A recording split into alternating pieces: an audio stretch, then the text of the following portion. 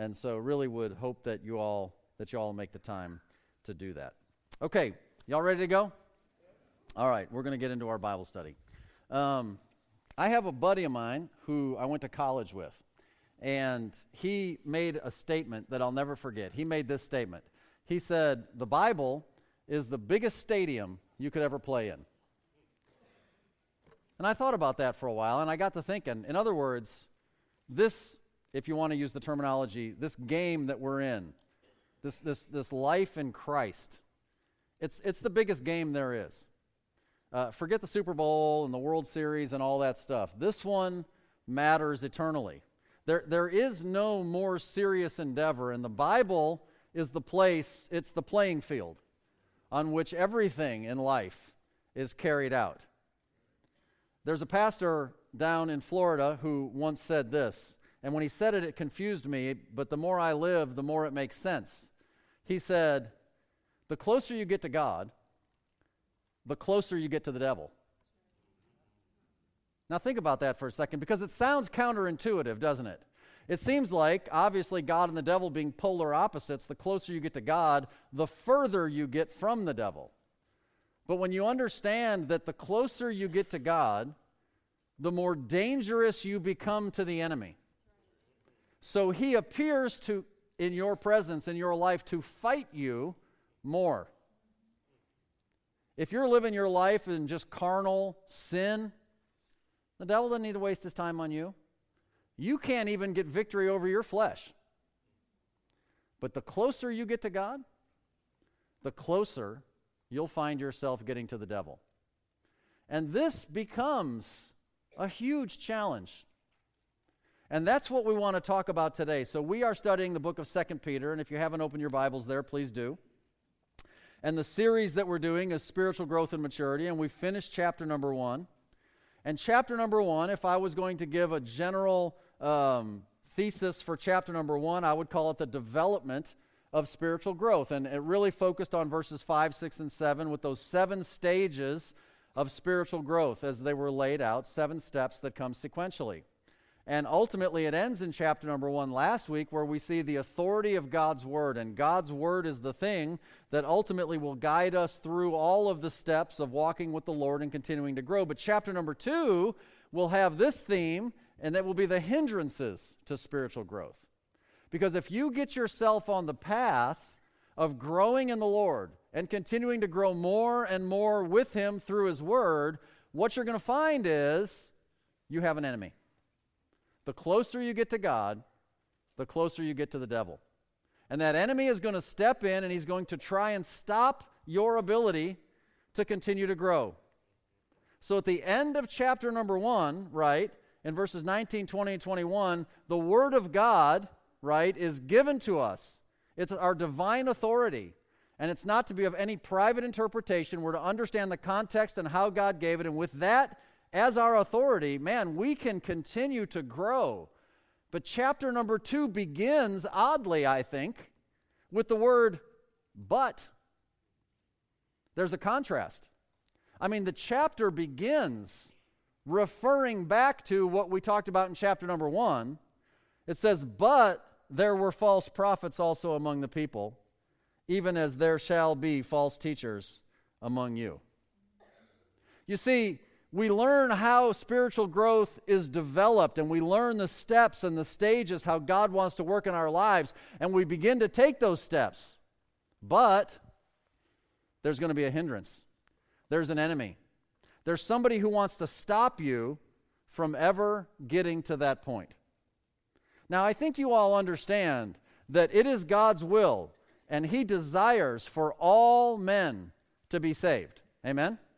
God wants everybody to be saved. He loves everybody, and He wants you to be saved. And those of you that have responded to that, man, you know it experientially, but God makes it very clear He wants everybody to be saved. And in chapter 1 of 2 Peter, we saw that God wants every saved person to grow. Every one of us. He wants us all to grow. It's never okay to not grow. We're to grow in the Lord. Amen?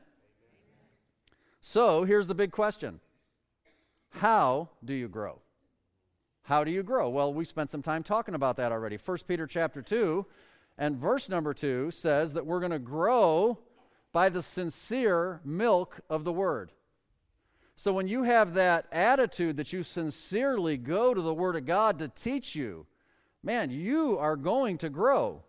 And how are you going to grow? Well, we saw that already in chapter number 1, through the 7 stages with God's Word as the authority in your life. And can I just point out to you, especially with the circumstances that many of us are going through in life right now, that is easier said than done.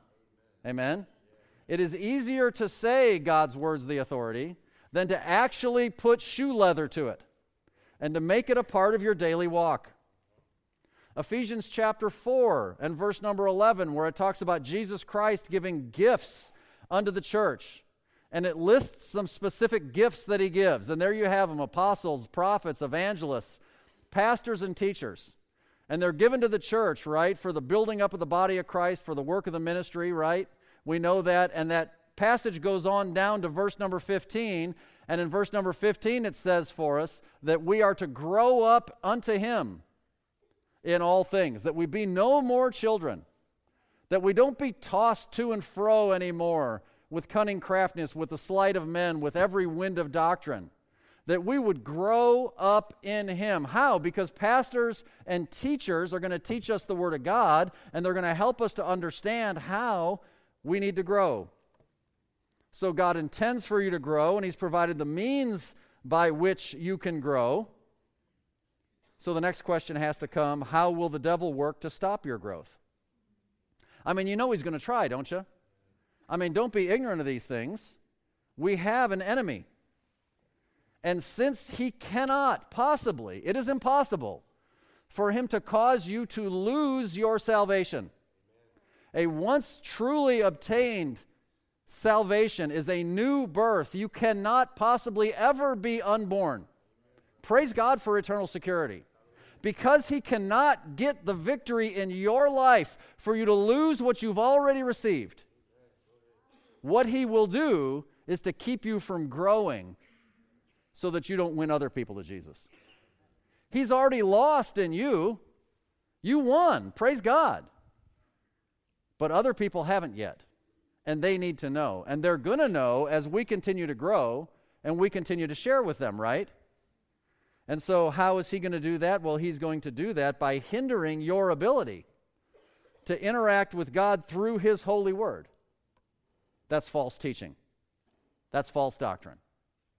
And that's what we see from the very first time the devil ever shows up in the Scripture in Genesis chapter 3, and the very first recorded words ever out of the devil's mouth, where he says in verse number 1, "Yea, hath God really said?" And he questions God's word. And that is the realm in which he works. Satan's realm is religion. And religion, if you study it as a subject, is a subset of philosophy. Religion is a philosophy. And so God warns us in Colossians chapter 2 and in verse number 8 that we need to beware of philosophy. We need to beware of these things that are vain deceit, that no man would spoil you, that no man would make spoil, that he would not take advantage of you through the endless debates of philosophy. That's the world that the devil operates in. It's not in the bars and the sinfulness that is so obviously blatant in the world. That's the world. That's your flesh. But the devil operates in religion. The devil is a liar, and he's a counterfeiter. And he's going to take the truth, and he's going to change it just enough to get you off track. So you can't grow anymore. And that, my friends, is exactly what chapter number 2 of 2 Peter is all about. We're going to take several weeks to walk through this. Because think about it. If the devil can successfully tell you a story that is not true and make you think that you're okay, well, it's over, right? You're not looking for any more truth. You think you found it. But what you found maybe isn't exactly accurate. So that's his most effective strategy. It says in verse number 1, there were false prophets. Meaning in the past, meaning like in the Old Testament. So I want to read with you a couple of passages just where we can see some false prophets and learn a couple of things. Turn back with me to Jeremiah chapter 14. And I'm going to read verses 13 to 15. Jeremiah 14, starting in verse 13. Then said I, Lord God, behold, the prophets say unto them, ye shall not see the sword, neither shall ye have famine, but I will give you assured peace in this place. That's what the prophets are saying. Verse 14. Then the Lord said unto me, the prophets prophesy lies in my name. I sent them not, neither have I commanded them, neither spake unto them. They prophesy unto you a false vision and divination, and the thing of naught, and the deceit of their heart. Therefore, thus saith the Lord concerning the prophets that prophesy in my name, and I sent them not, yet they say, sword and famine shall not be in this land. The Lord says this, by sword and famine shall those prophets be consumed. Look with me in Jeremiah chapter 23. I mean, we could give you endless examples. Jeremiah 23, starting in verse 16. What a great picture of what we see far too frequently all over the world today. Jeremiah 23:16. Thus saith the Lord of hosts, hearken not unto the words of the prophets that prophesy unto you. They make you vain. They speak a vision of their own heart and not out of the mouth of the Lord, the real authority. They say still unto them that despise me, the Lord hath said, ye shall have peace. And they say unto everyone that walketh after the imagination of his own heart, no evil shall come upon you. So one of the characteristics of these false prophets is they're positive thinkers. They're going to preach unto you a message that is always going to make you feel good and hear what you want to hear. They're not going to talk about judgment. They're not going to talk about sin. They're not going to talk about righteousness. They're not going to talk about the vengeance of God. You have to watch out for those guys. They're going to say peace, peace, when there is no peace. Oh, there's times for peace and blessing, thank God. There's also times for getting right with the Lord and being holy and righteous and repenting. That's what God wants. First righteousness, God says, and then peace. That's how it works. Glance down to verse 21, Jeremiah 23. I have not sent these prophets, God said, yet they ran. I've not spoken unto them, yet they prophesied. But if they had stood in my counsel, man, if they just listened to me, God says, and had caused my people to hear my words, then they should have turned them from their evil way and from the evil of their doings. God wanted to use the prophets, using his word to proclaim the truth, so God's people would turn from their evil ways and get right with him. But these prophets wouldn't do it. There were false prophets. Glance down to verse 25. It continues. I've heard what the prophets said that prophesy lies in my name, saying, I have dreamed, I have dreamed. How long shall this be in the heart of the prophets that prophesy lies? Yea, they are prophets of the deceit of their own heart, which think to cause my people to forget my name by their dreams, which they tell every man to his neighbor, as their fathers have forgotten my name for Baal. Notice verse 28. The prophet that hath a dream, let him tell his dream. And he that hath my word, let him speak my word faithfully. What is the chaff to the wheat, saith the Lord? Is not my word like as a fire, saith the Lord, like a hammer that breaketh the rock in pieces? Therefore, behold, I am against the prophets, saith the Lord, that steal my words, every one from his neighbor. Behold, I am against the prophets, saith the Lord, that use their tongues and say, he saith.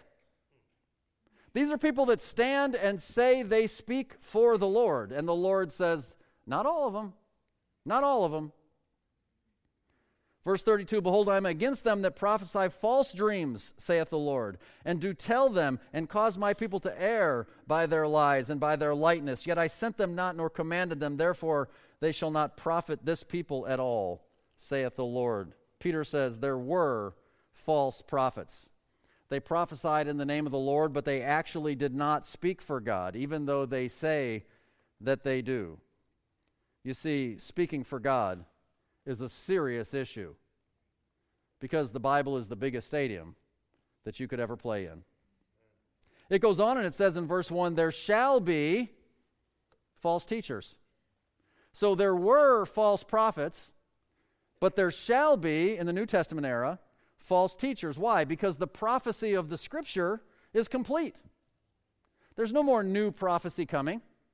All that's left to be done is to teach the written prophecy. So there were false prophets. Now there are false teachers. And notice that it says, false teachers among you. There shall be false teachers among you. So we're not talking about false teachers out in crazy world. We're talking about false teachers right here among the bodies of true born-again Christians. So Paul writes to the Ephesian elders in Acts chapter 20, and he warns them in verses 29 and 30, for I know this, that after my departing shall grievous wolves enter in among you. They're going to enter in among you, not sparing the flock.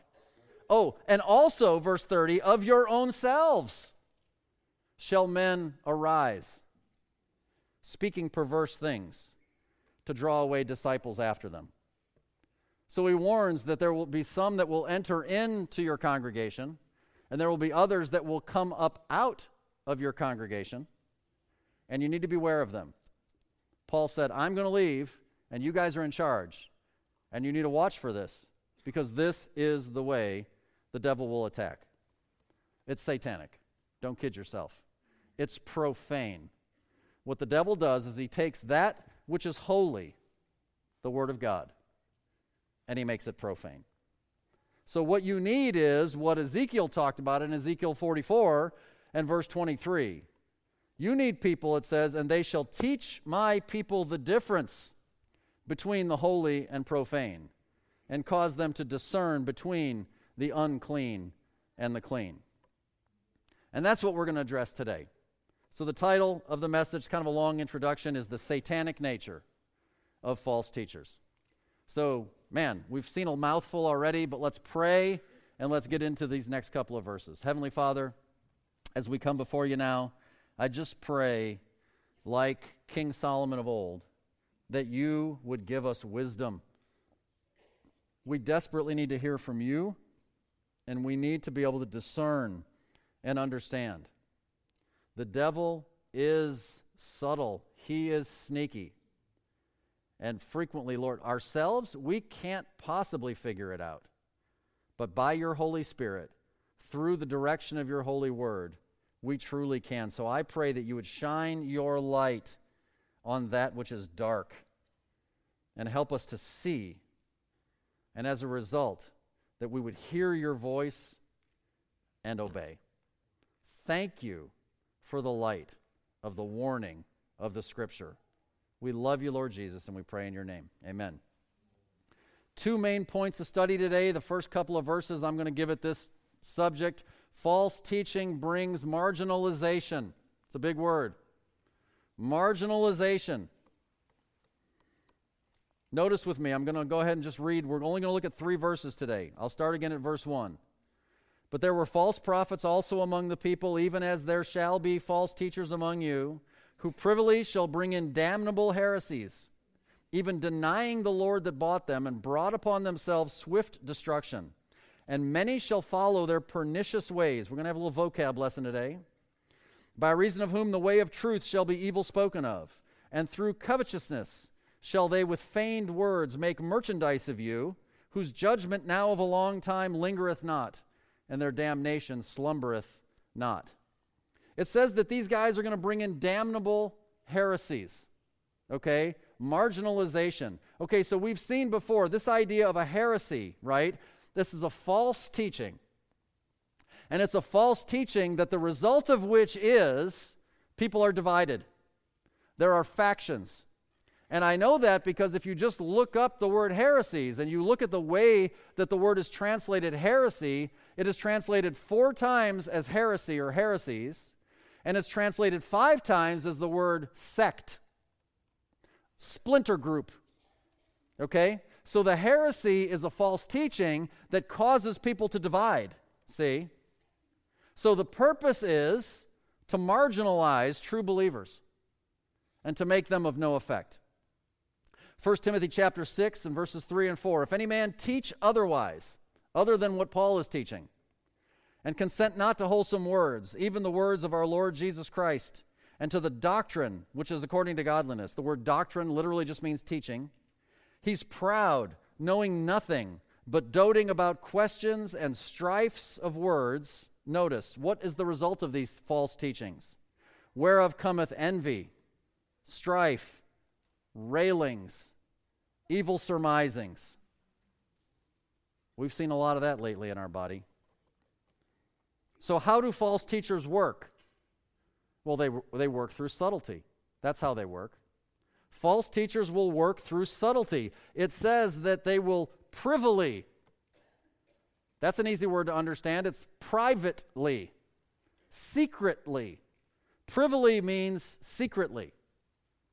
So what you're going to find in some of the false teaching groups, secret societies, secret organizations, secret meetings.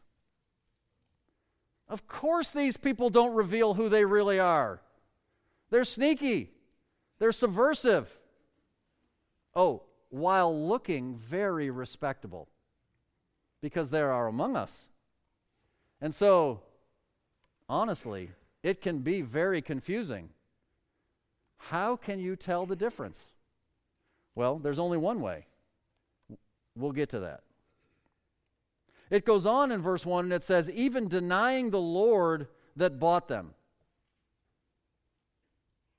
And I just want to point out to you, this is an interesting phrase. Denying the Lord that bought them. So in your notes I put this, one damnable heresy that emphasizes the secret things of God is Calvinism. It's Calvinism. And we've talked about that off and on only because the scriptures that we have gone through keep pointing out over and over again how this is a false teaching. The idea of Calvinism, if you're not familiar, is the idea of God has predestined before the beginning of the world who will be saved and who will not. And there's an acronym called TULIP where the T and the U and the L and the I and the P all stand for different statements. And each of those things represent a doctrinal heresy. Okay, well, one of them, the L, stands for limited atonement. The idea is that Jesus Christ did not die for all of us. Jesus Christ only died for the elect. That's the teaching. He only died for the people who will get saved, that none of his blood was shed in vain. That's what they want to teach. Well, if that's the case, they're going to have an awful hard time with a verse that says there are people in the world who deny the Lord that bought them. I mean, this thing blows the lid off of limited atonement, doesn't it? It's ridiculous. And by the way, all of the things that are so impossible to understand in the false logic of Calvinists and Calvinism Reformed theology, they will ascribe to, oh, those are the secret things of God. Just talk to them a little bit. Those are the secret things, see? Interesting. Privily shall bring in damnable heresies. Somebody's denying the Lord that bought them. Limited atonement is not true. The I in the TULIP stands for irresistible grace. That means when God puts his grace on you to draw you to salvation, you couldn't possibly resist it even if you wanted to, because ultimately you don't really have free will. God predetermined everything. That's what they teach. Well, somebody here is resisting the grace of God. God bought them and they're saying no thanks, right? I mean, it is just as clear as it possibly can be. Look in 1 John chapter 2 and verse number 2. Look, I mean, this is just as obvious as it can be. It says, he, Jesus Christ, is the propitiation for our sins. Oh, not just ours, Christians, but for the sins of the whole world. Jesus Christ died to purchase the salvation of every man, woman, boy, and girl on the face of the planet. Amen? Whether you appropriate it to you is dependent upon your free will to receive it.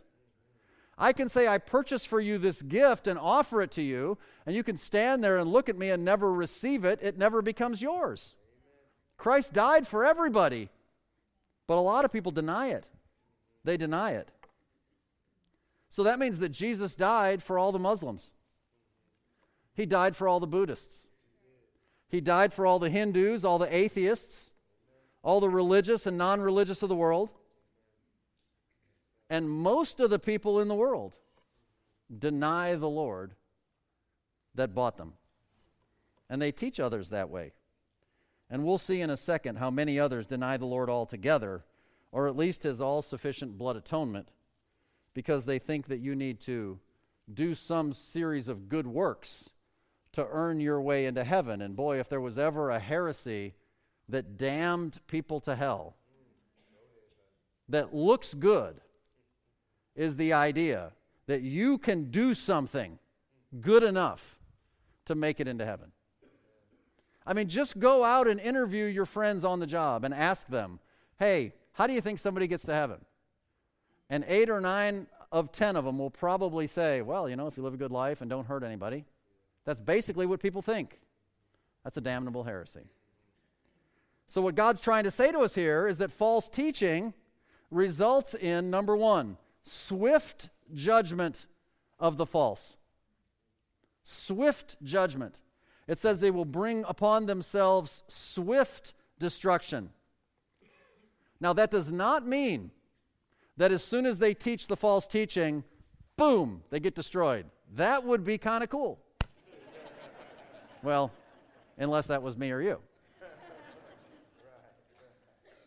But if that were the case, it immediately came as soon as you did it, well, there'd be a lot less false teaching.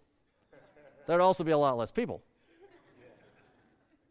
So swift destruction does not mean swiftly upon doing it. It means that when it comes, it will come in the moment, in the twinkling of an eye.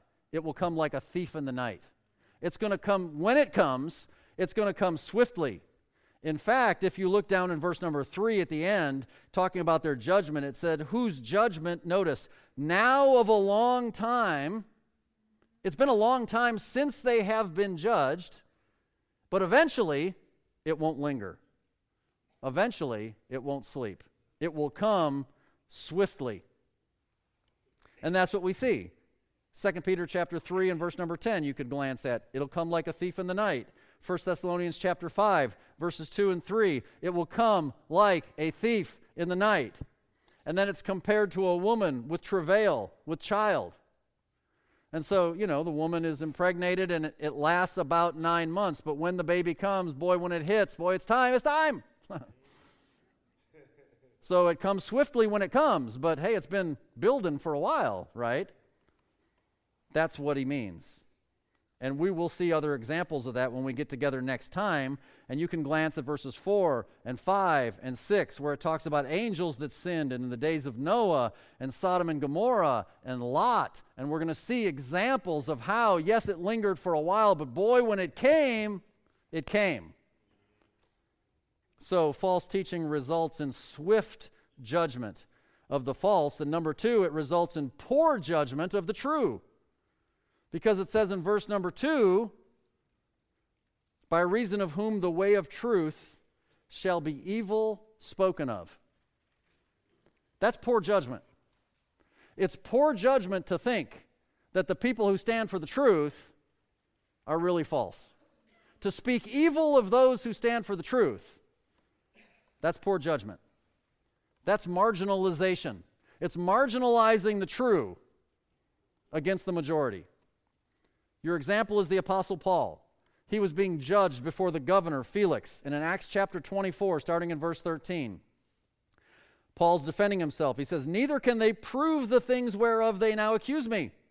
But this I confess unto thee, that after the way which they call heresy, so worship I the God of my fathers. What's this heresy Paul believes? Believing all things which are written in the law and in the prophets. Paul's called a heretic because he's a Bible believer. Paul believes everything that was written in the law and everything that was written in the prophets. And the people who don't like it are getting a majority of people together and accusing Paul and saying, he's a heretic. Well, Paul's the only guy that's right. But they marginalized him. They call the way of truth and they call it evil, right? He's a Bible believer, and Bible believers today will be called heretics. You believe the Bible, you'll be called a heretic. What they do is they flip the script. they accuse the true to be false. And they confuse everybody. And it gets confusing. And so a lot of nice people just say, I'm checking out. This is too weird. This is just too messed up. My brain hurts. I don't want to mess with this. I'm out. I'm not against God or nothing. I just can't stand it. But what they need to remember is 1 Corinthians chapter 14, right? God is not the author of confusion. God's not in that mess. Don't be lazy. Don't put your head in the sand. Man, let's do the work. Let's discern this thing because God died to give us the ability to understand. It goes on and it says, many shall follow their pernicious ways. When's the last time you used that in conversation? Pernicious. Destructive is what it means. Many shall follow their destructive ways. Their ways cause destruction. Well, that's Matthew 7:13-15. Enter ye in at the strait gate, for wide is the gate, and broad is the way that leadeth to perdition, destruction. And many, see that? There be which go in thereat. Because strait is the gate, narrow is the way which leadeth unto life, and few there be that find it. Oh, what's the context? Verse 15, beware of false prophets, which come to you in sheep's clothing, but inwardly they are ravening wolves. So the many, the broad way has most people, the majority of people are on the broad way. The minority of people are on the straight or narrow way. And so many shall follow their pernicious ways. Many. If you were to number just the Roman Catholics and the Muslims of this world today, you'd be in excess of 2 billion people. You know that the majority was wrong in Noah's day? You know the majority was wrong in Sodom and Gomorrah?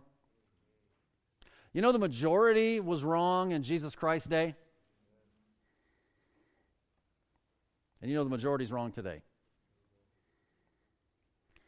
In the 1880s, two men, Brooke Foss Westcott and John Fenton Anthony Hort, Westcott and Hort, British scholars, members of secret societies, several, came up with their own Greek text of the New Testament, which ultimately became the source text for all new Bible versions that are out there.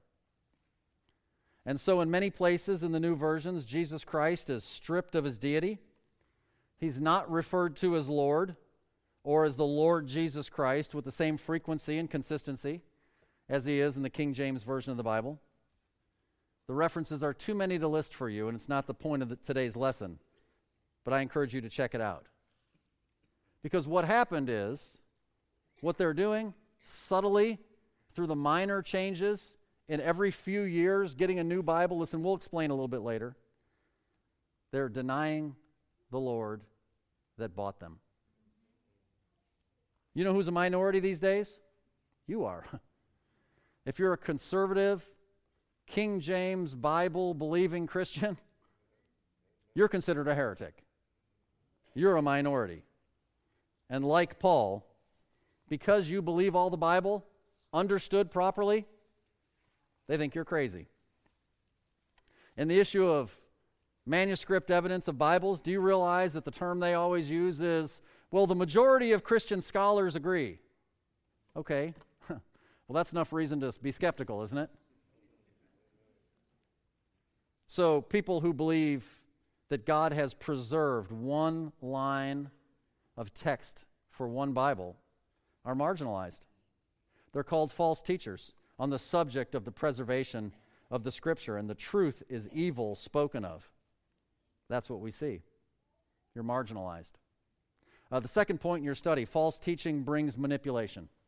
Verse number 3, it brings manipulation. It says that they will make merchandise of you. Isn't that descriptive? They want to make merchandise of you. They want to turn a profit off of you. They want to get rich off of your gullibility. Don't be that gullible. That's manipulation. That's evil. That's what that is.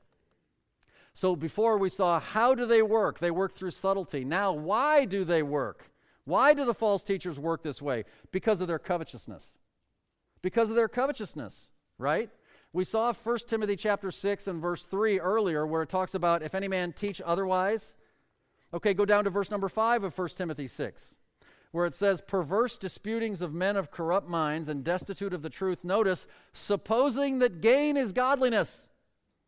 From such withdraw thyself. So anybody who analyzes life and says, well, hey, we got a lot of stuff, therefore we must be right. We got a lot of money, we must be godly. See how God is blessing me? Look at all that I have. Supposing that gain equals godliness. That's a heresy. That's a damnable heresy. And it's because of their covetousness. 1 Timothy 6 continues. Go down to verse number 9. But they that will be rich, you don't have to be rich to wish you were, right? I lived in one of the poorest countries in the world for 14 years. They didn't have much, but boy, did they wish they were. They that will be rich, it says, fall into temptation and a snare, and into many foolish and hurtful lusts, which drown men in destruction and perdition for the love of money. It's not money that's the root of all evil, it's the love of it. Which while some coveted after, there you have it, they've erred from the faith and pierced themselves through with many sorrows. In Titus chapter 1 and verse 11, again, speaking of people who teach falsely and cause divisions, it says, whose mouths must be stopped, who subvert whole houses, teaching things which they ought not. Why? For filthy lucre's sake. They want to make money off of you guys. Colossians chapter 3 and verse number 5 says, covetousness, it's idolatry. It's idolatry. You've set up idols in your heart. When you seek after anything else that puts it between you and God, that thing is an idol to you. Oh, we don't bow down to statues and totem poles and all that sort of thing anymore like they did in other places in other days. We just have to keep up with the latest technology. We just have to buy the latest recreational equipment. We have to fill in the blank your favorite thing that you covet after and pursue with all your heart rather than pursuing the Lord with all your heart. If that is true of you, you are covetous. You are idolatrous in that point. You just want, hey, y'all want some good advice for life? Just some good advice? About 10 of you do. Okay. For the 10 of you, the others, you listen if you want. If it doesn't make sense, there's a buck in it. Just think about that for a while. If something's going on and it just doesn't make sense, it probably makes dollars. It probably makes dollars. So, I wanted to lay out for you.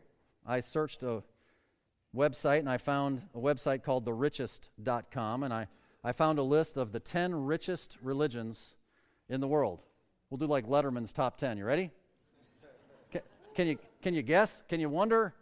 Like, I wonder who's at the top. Okay. Number 10, Scientology.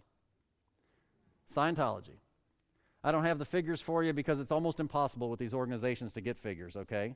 I don't know if any of you have been watching the documentaries that have been on television with Leah Remini, who was a Scientologist and is now fascinating. I've been watching them all. I started following her on Twitter. It's just amazing, the stuff.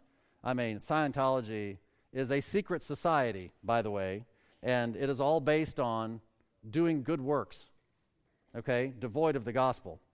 Number 9, ready? Freemasonry. Freemasonry.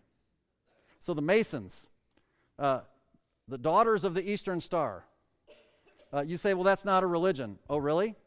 It's a secret society that says if you do good in your life, you'll achieve, and ultimately, some God level.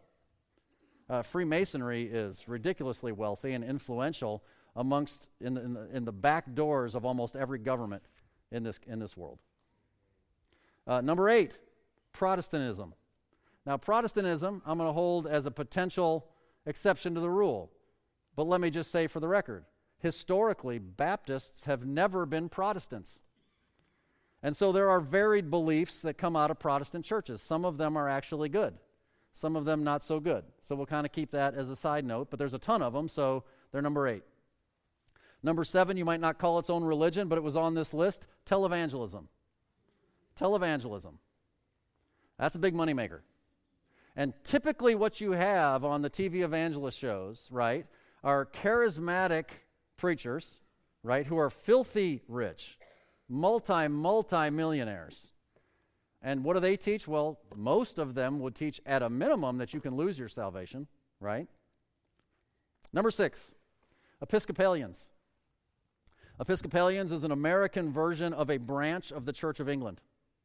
Very, very wealthy. They also would believe in good works for salvation. Anglicans, number 5.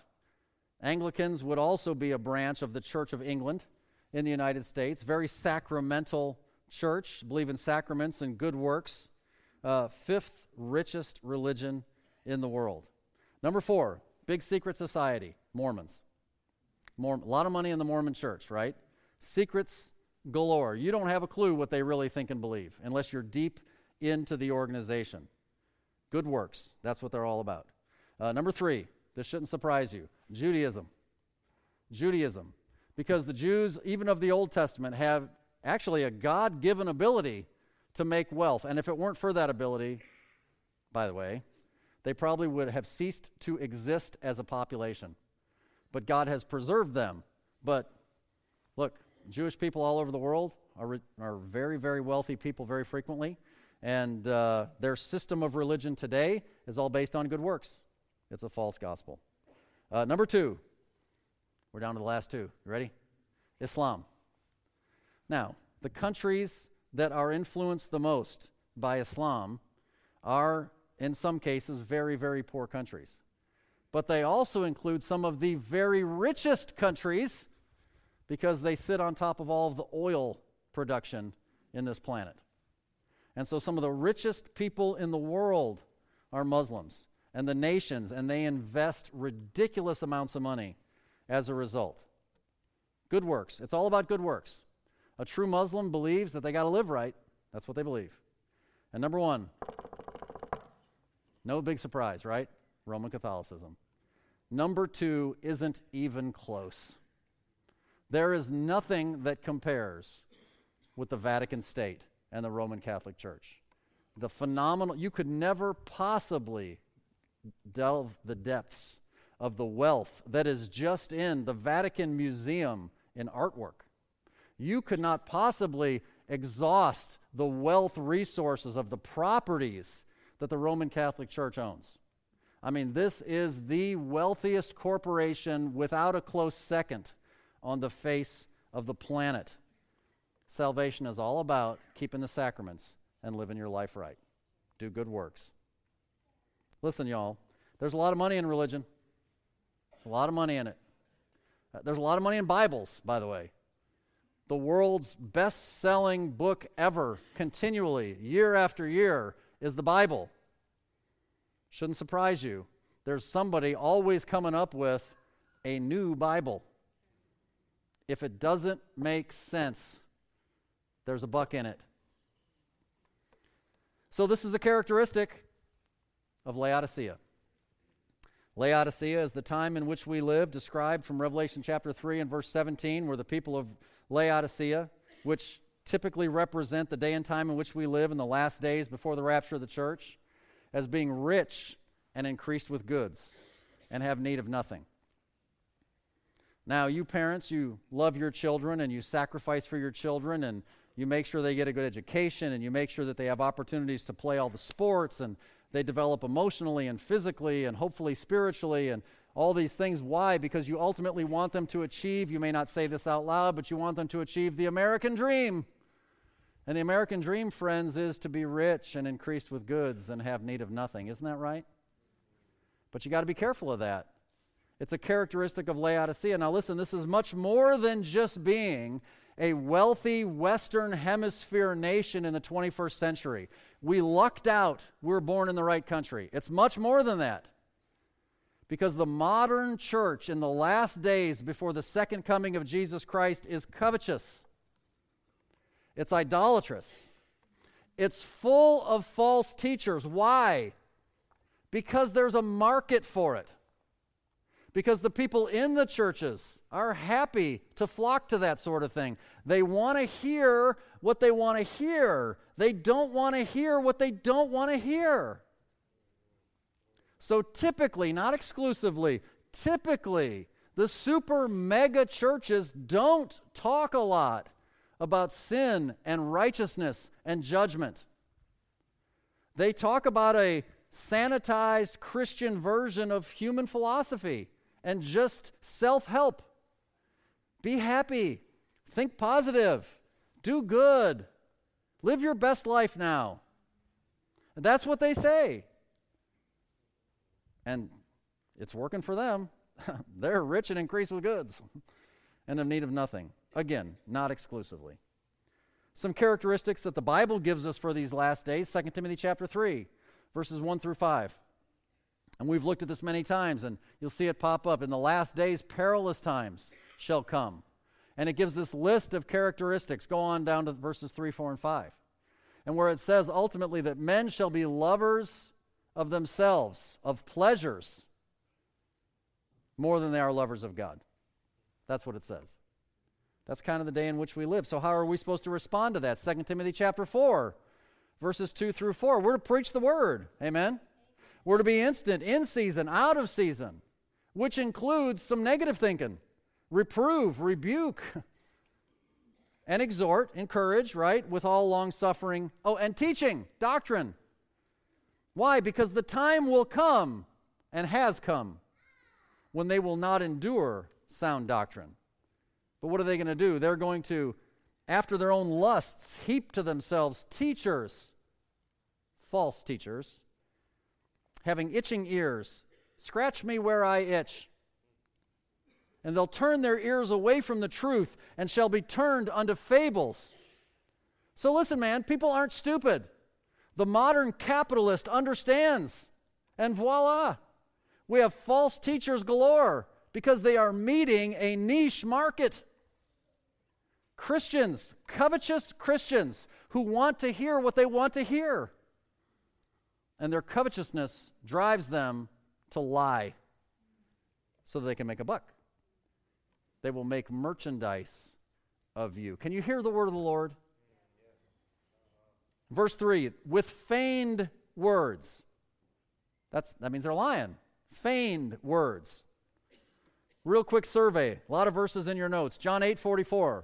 The devil is a liar and the father of lies. So Jesus Christ warns us in Matthew 24 and other places. Verses 4 and 5, he tells his disciples, hey, don't be deceived. Be careful. There's people who want to lie to you. There's people that want to deceive you. Don't be deceived. Right? Titus chapter 3 and verse 3 tells us that deception, having been deceived, that's a characteristic of the old man. That's a characteristic of a guy who's lost. Saved people should grow past the level of being deceived anymore. We don't have to be deceived anymore. Galatians 6 and verse 7, be not deceived, right? Because God will eventually, swiftly, reward all of us rightly. And, Romans 16 verse 18, we have to mark people who cause divisions. And it says, with good words and fair speeches, they deceive the hearts of the simple. And when we dealt with some of that stuff some weeks ago here, we talked about how what could possibly be more simple than children? And to deceive the hearts of the simple deals with deceiving children. Well, spiritually speaking, you could be 45 years old and a new believer in Jesus Christ, and you are a child in the Lord. And if you have childlike understanding, you are susceptible to the possibility of deception. But Psalm 19, verse 7 says, the law of the Lord is perfect, converting the soul. The testimony of the Lord is sure, making wise the simple. You don't have to be simple anymore. Stick with the law of the Lord. In Ephesians 4, we looked at earlier, verse 11 and 15. I skipped over verse 14. False teachers, they lie in wait to deceive. They deceive who? Children, young believers, with cunning craftiness. That's why you need to grow up into him in all things, which is the head, even Christ. How are they going to deceive you? With every wind that blows of doctrine, which is teaching, false teaching. You see that? So understand this. What have we seen? Man, this is just a few verses packed with information. So false teachers are among us. They act secretly. They cause divisions. They deny the Lord. Their way is destructive. They have a majority following, so that true believers are thought of as false. They're covetous, and they serve themselves, not you. So beware of false prophets. How can you spot them? Because if they're among us and they look good, you might say, "You look okay. You're among us." How can we know? Well, be smart. Don't just believe me. Don't believe anybody, right? John tells us in 1 John 4 and verse 1, test the spirits. Don't just believe them. Test them. Put them to the test. 1 Corinthians 11 and verse 19, he says, hey, there has to be heresy among you. Why? Because it's a test to see who is approved. Because a man who is approved will be made manifest in the midst of a sea where there are rumbling waters of false teaching. So test the spirits and show yourself approved. Well, how can you show yourself approved? Of course, 2 Timothy 2:15.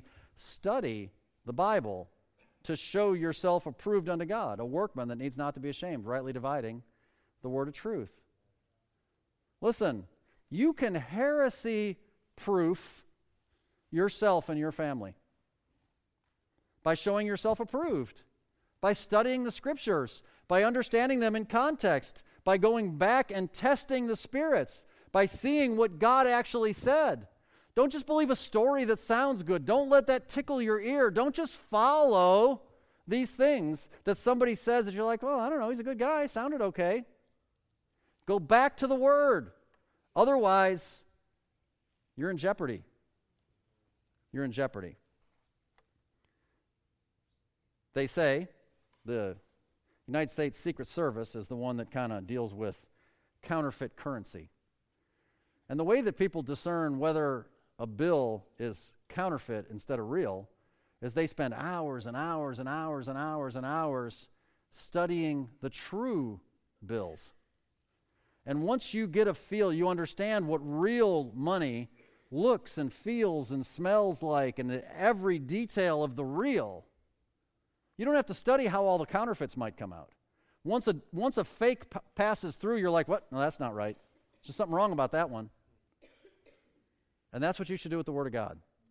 Become an expert on the true. And when something fake pops in, you're like, wait a minute. That doesn't feel and smell and sound like the real. I've spent too much time with the real. That's how you can heresy-proof yourself and your family. People that do that, they'll be judged. Whose judgment, now of a long time, yes, lingereth not, and their damnation slumbereth not. That's why in James chapter 3 and verse 1 it says, be not many masters, meaning teachers, because teachers will receive the greater condemnation.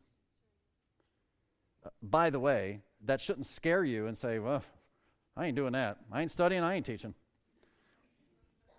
Because if you do study accurately, and God gave his life and spirit and word so you can, and you do teach accurately, well, in 1 Timothy 5, it says you're worthy of double honor.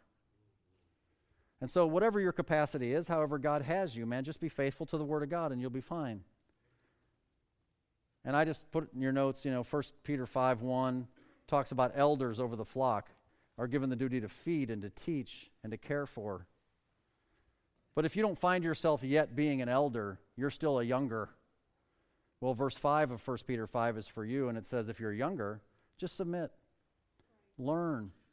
Let those who are elder teach you so that you can then get to the point where you're capable. God wants every person on the planet to be saved, and He wants every saved person to grow. And there is an enemy, and he's going to try and stop you. And if you feel the pressure today of that he's trying to stop you now, well, maybe that's a good thing. Maybe that means that you're really growing. Because the closer you get to God, the closer you get to the devil. So let's rejoice in that, but let's also analyze ourselves and determine, what would God have me to do as a result of what He said today? Let's pray together. And Heavenly Father, I just want to come to you and thank you for the revelation of the truth. It's not always what we want to hear, but boy, without it, we could stumble right into some mess. And so we thank you for that. And Lord, I want to pray, first and foremost, if there's anybody in this room who is not 100% sure that if their life were to end today, they'd have a home in heaven, that today would be the day that they would just surrender all to you. There's no magic words. If they would just cry out to you and say, Lord Jesus, I'm a sinner.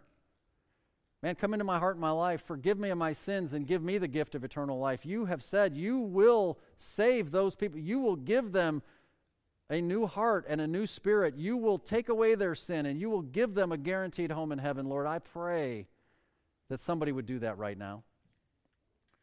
And Lord, for the rest of us, we know that we've known you, but maybe we've let our growth be stunted. Maybe we've been covetous. Maybe we have set aside your word and we've not been faithful reading and studying it. Maybe we've not been faithful serving and being a part of the body, because the truth is, without the body, we can't really understand the Bible properly. We experience it all together, which then gives the sense as your Spirit teaches us. And so, man, there's got to be people here who know that what they need to do is repent of whatever they're in and get plugged back in, so that they can continue to grow and they're not susceptible to the deceit that is floating around. Thank you for the warning. Thank you for your Holy Spirit and your holy word and the truth that it gives us. I pray, Lord Jesus, that you would purify our hearts and we would faithfully hear and faithfully follow. We pray these things in Jesus' name. Amen. Let's all stand. We have one last song of